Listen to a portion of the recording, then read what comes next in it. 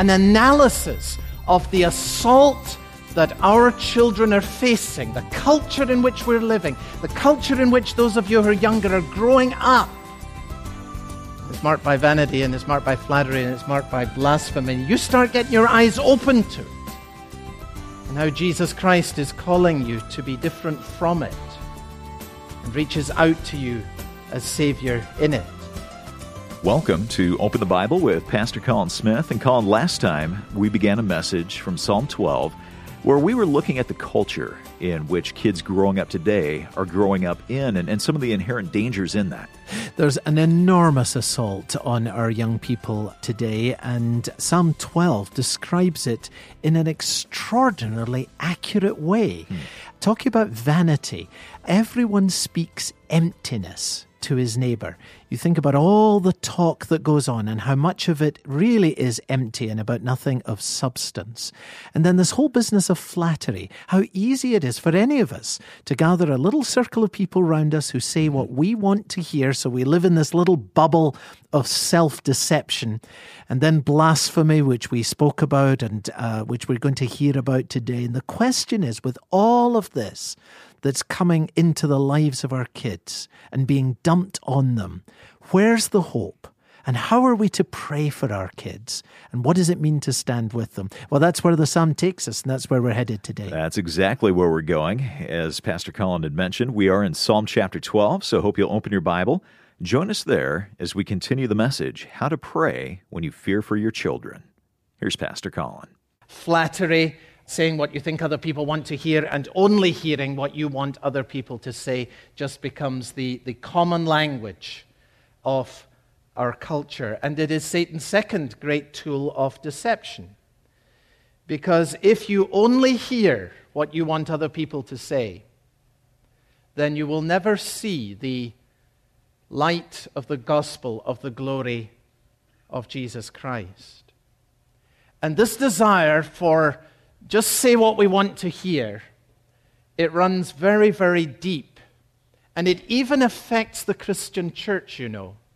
You know, in the New Testament, Paul says in the last times, one of the ways you'll know it's the last times is more and more people will gather teachers who say what their itching ears want to hear. You'll be familiar with that. You might be less familiar with the Old Testament version of the same statement, which is so striking. It's in Isaiah chapter 30, in verse 9 through 11.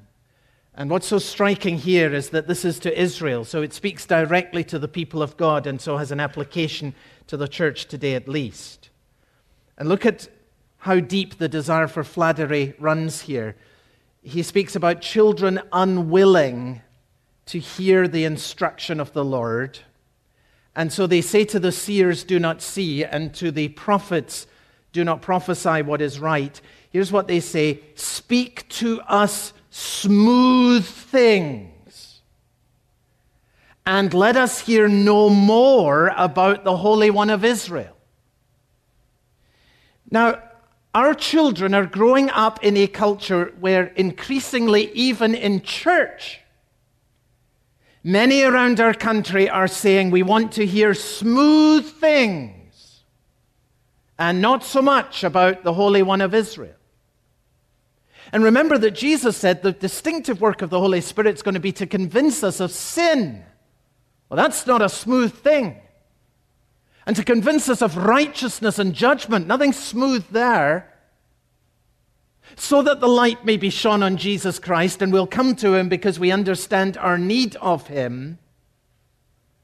And there won't be much of that. There won't be much of the work of the Holy Spirit that leads to real life change that comes through flattering ministries that say smooth things and stroke egos by saying what people want to hear. Not much about the Holy One of Israel. And what happens increasingly where the church goes down that road is that a generation of kids who've been brought up in church come into adulthood, and actually they cannot see the light of the gospel of the glory of Christ. Why? Because they've been brought up not on truth, but on a diet of smooth things and not the Holy One of Israel. There's no sense of being a sinner, no sense of needing a Savior, no sense of engaging with the eternal. Just smooth things about how great you are and what your potential and your capacity is. That's a tragedy, because that's how Satan blinds the minds of people to the reality of gospel truth and the glory of Jesus Christ. And you know what? This desire for flattery, once it is fed, it becomes a powerful addiction. And you all know people who are like this, and it's a tragic situation to get into. The endless hunger for the smooth talk of only affirmation, and it leads to a person being locked in this prison house, incapable of hearing anything else. And as with any other addiction, they can never get enough. And the more this person is affirmed, addicted to affirmation, the more and more desperate they are for more and more and more of it, and the more and more blind they become to the realities of their own sin and therefore of the glories of Jesus Christ, who somehow remains at a complete and utter distance because they have chosen to be at a distance from Him. So this is the world in which we live, folks. Satan's brands of lies to blind people to the truth. This is the world in which our kids are growing up in. This is why we're concerned for them, why we need a prayer for them. As they're surrounded by vanity and by flattery. And here's the third one, by blasphemy. That's verse 4. Those who say, with our tongue we will prevail, our lips are with us, who is master over us? Now, this is the brand of lies that has a kind of clenched fist to it. And you'll recognize this one too. This is the one that says, it's my life, and I'm going to decide what's right for me. I'm the captain of my own ship. I'm going to be my own Lord and my own Savior and my own Master and my own guide.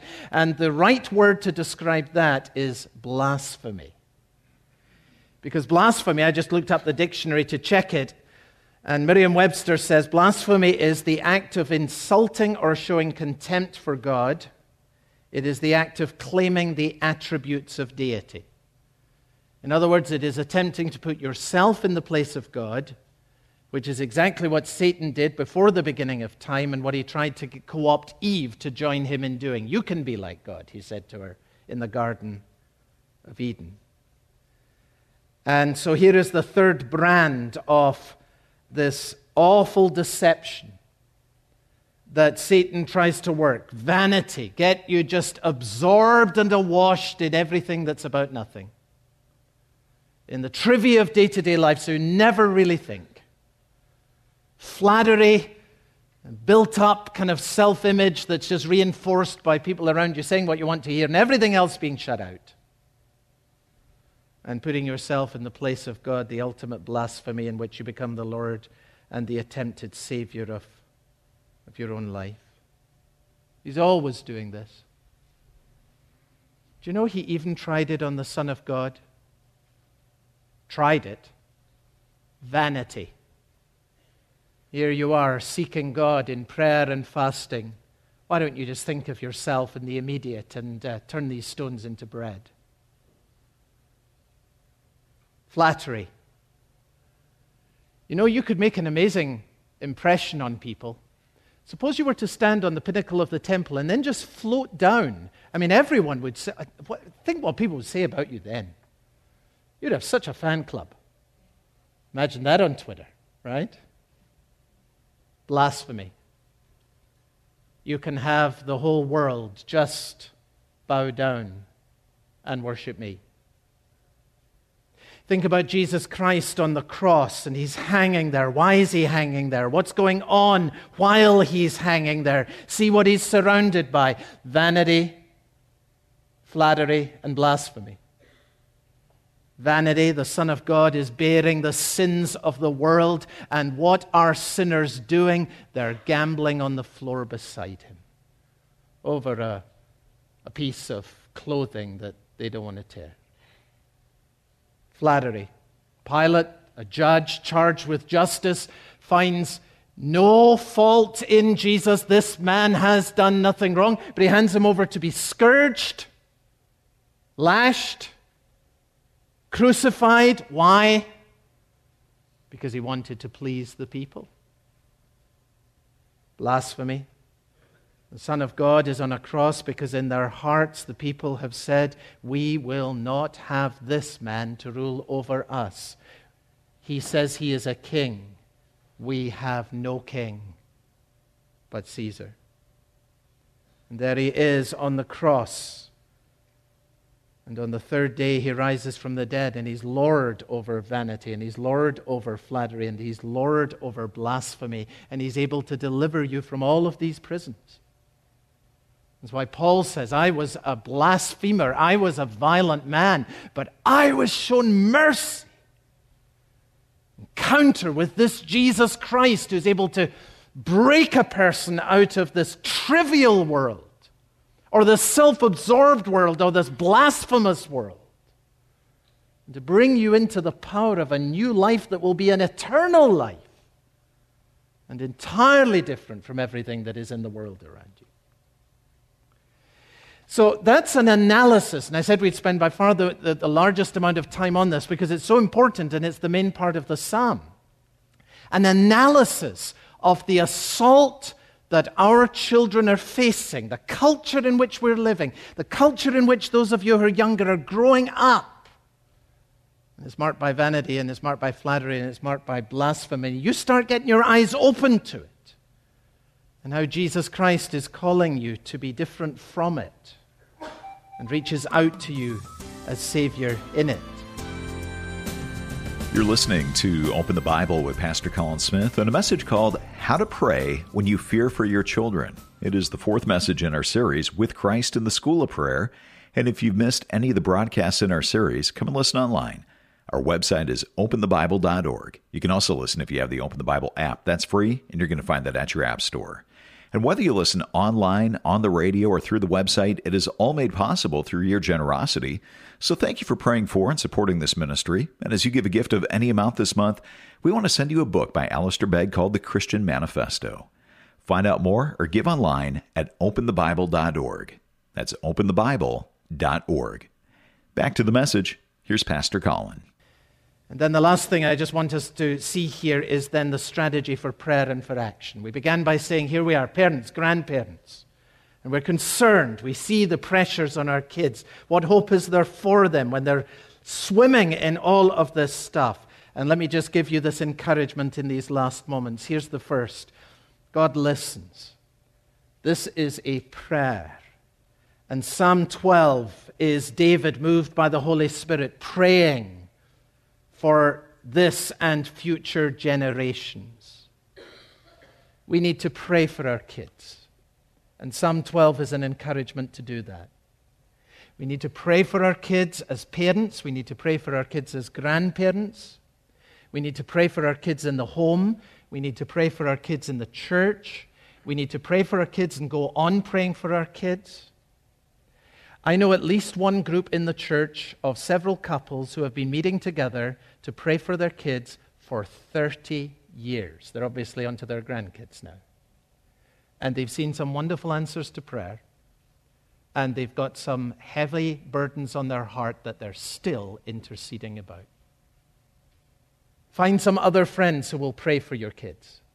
And you pray for their kids and make a covenant in regards to that. Let's pray for each other's kids, each other's grandkids. Let's do this together. You don't have children of your own. Connect with some younger people and become a prayer partner, an aunt and uncle, as it were, a spiritual mentor to someone. Connect with a family and become part of praying for their children. Engage in some area that relates to youth ministry. Get behind praying for someone who is teaching and directly influencing younger people. Let's take seriously that we are called in the Scripture to pray and that God listens when we pray with regards to our children. And then the second thing is that God speaks. Here's this wonderful encouragement. Not only does God listen to us, but God is capable of speaking to them. Verse 6, the words of the Lord. It kind of springs out after all this lies. Now we're being told the words of the Lord are pure words. They're like silver refined in the furnace on the ground, purified 7 times over. In a world of lies, there is such a thing as truth. And there is nothing vain in the Bible, nothing flattering in the Bible. The Bible is not blasphemous. The Bible is the very Word of God, and it's pure. And it will never deceive you, and you can trust what God says to you. It is of supreme value, silver that is refined 7 times. And it is through His Word that God brings light. Remember, everything's dark in the beginning, and God says, "Let there be light," and there was light. And when Satan brings this darkness to human minds, what does God do? Well, you read a couple of verses forward in 2 Corinthians 4. God, who said, "Let light shine out of darkness," has caused the light to shine into our hearts, giving us the light of the knowledge of the glory of God in the face of Jesus Christ. The entrance of God's Word gives light. So I want to give this encouragement to all parents and to grandparents and for us as a church. Get the Word of God in the formative years of your children as much as you can into their lives. That's why it's so wonderful to have younger people in the service and engaged in ministries in the church, and to have families that are serious about reading something from the Bible at home on a regular basis. And to have youth ministers and youth lay leaders who are seriously committed to saying, if we're going to see life change in a world of trivia, then the dominant note of youth ministry cannot be trivia. The dominant youth ministry, which must always be wonderfully fun, nonetheless must be the pure silver of the Word of God, because that's the way in which God speaks. That's the way in which God brings life change. That's the way in which we're delivered from a world of trivia that is what's happening everywhere else. So God listens, God speaks, and God saves. You notice that's how it begins. Save, O Lord, for the godly one is gone. For every parent or grandparent that's worried about the difficulty of finding Christian friends, this is a great prayer. I'm worried because there are not a group of Christians immediately right now around little Johnny or whatever. The godly one is gone. Lord, I'm looking to you to save. I can't rely in this situation on the circle of influence. I've got to look to you to do something. That's a wonderful prayer for that situation, isn't it? And here David recognized that God does save, and he asks him to do it. So here's your strategy. You pray, which is what Psalm 12 is encouraging us to do in this situation, because God listens. You are able to trust God to speak, and that is why you bring the pure silver of the Word of God into the life of your children, your grandchildren, whenever you have opportunity.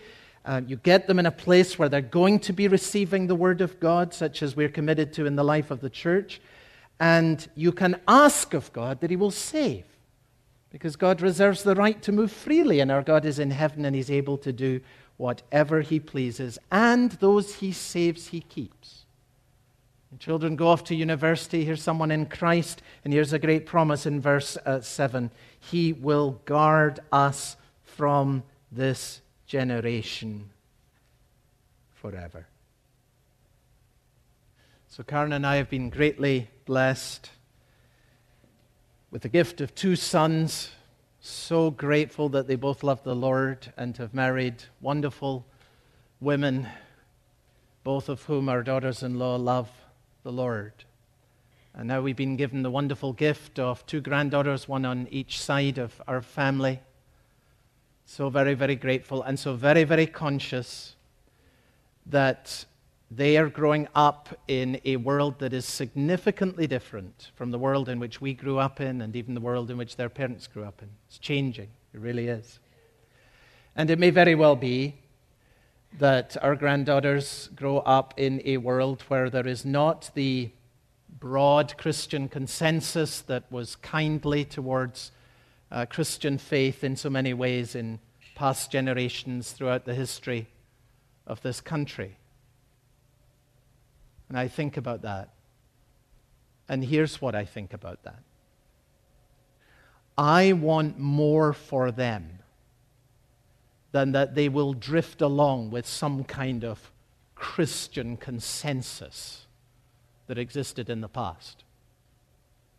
The kind of Christians who are born of drifting along with the Christian consensus are not people who are on fire for Christ. They're not people who see the light of the gospel of the glory of Jesus Christ. They're not people who say with Paul, I want to know Christ and the resurrection, power of his resurrection. I'm even ready to be conformed to his likeness in his death and whatever suffering comes my way. I want for my little granddaughters, as I begin to think and pray about them for these years that lie ahead of them, that they're going to be people who know and love Christ and are aflame with the life of the Holy Spirit within them. And so I'm going to be praying Psalm 12, which begins with saying, save them. Save them.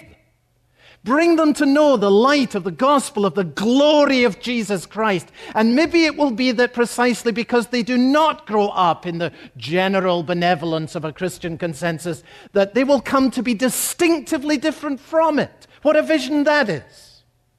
Maybe we are living in days in which precisely the change will be the means that God will use to ignite new fire in the church and to raise up a new generation who love Christ in a way that is stronger and more passionate than has been seen in the kindly benevolence of the consensus that has reigned in the past.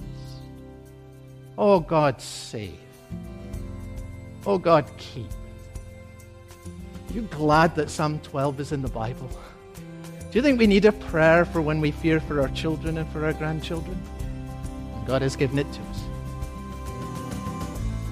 Really a personal and encouraging and even challenging reminder from Pastor Colin today that if we have kids or grandkids, we do need to be praying for them. And not that they just go along with the Christian consensus, but as Pastor Colin reminded us today, so much more important than that. The most important thing is that they are saved, that they know God, that they understand the gospel of Jesus Christ. Well, our message today, How to Pray When You Fear for Your Children, is just one message in a series entitled With Christ in the School of Prayer. Next time, we're going to look at how to pray when you're in agony of soul. And if you'd like to get a copy of this larger series, then call us at 1-877-OPEN-365. That's 1-877-673-6365. Well, Open the Bible is a listener-supported program. We do depend on your generosity to keep Pastor Colin's teaching on this station. And as you give a gift of any amount this month, we'd like to offer you a book by Alistair Begg. It's called The Christian Manifesto. And Colin, who is this book for? Well, it's really for anyone who is concerned about the deepening cultural divisions and hostilities that seem to be engulfing us these days. And I would think that that would include any thoughtful Christian. It is a marvelous book that is just full of the kind of grace and the kind of wisdom that we need. You know, it seems like Christians are often trying to get a sense of, whose side are we on? Which side are we on? And the answer to that question is we're on the side of Jesus. And Alistair Begg has very wonderfully drawn out from Luke's account of the great sermon of Jesus the distinctive call of the Lord Jesus Christ, the manifesto that's given to us as his followers, which is unlike anything else that will ever be found anywhere in the world. I found it refreshing, stimulating. I found it full of hope and full of wisdom, full of encouragement. And I'm very grateful that we have the opportunity of making this book available this month. Well, we would love to send you a copy of this book, The Christian Manifesto, written by Alistair Begg, as our way of saying thank you for your financial support. You can give online at openthebible.org or call us at 1-877-OPEN-365. That's openthebible.org or 1-877-673-6365. For Pastor Colin Smith, I'm Steve Hiller. Thanks for listening, and I hope you'll join us next time. This program is a listener-supported production of Open the Bible.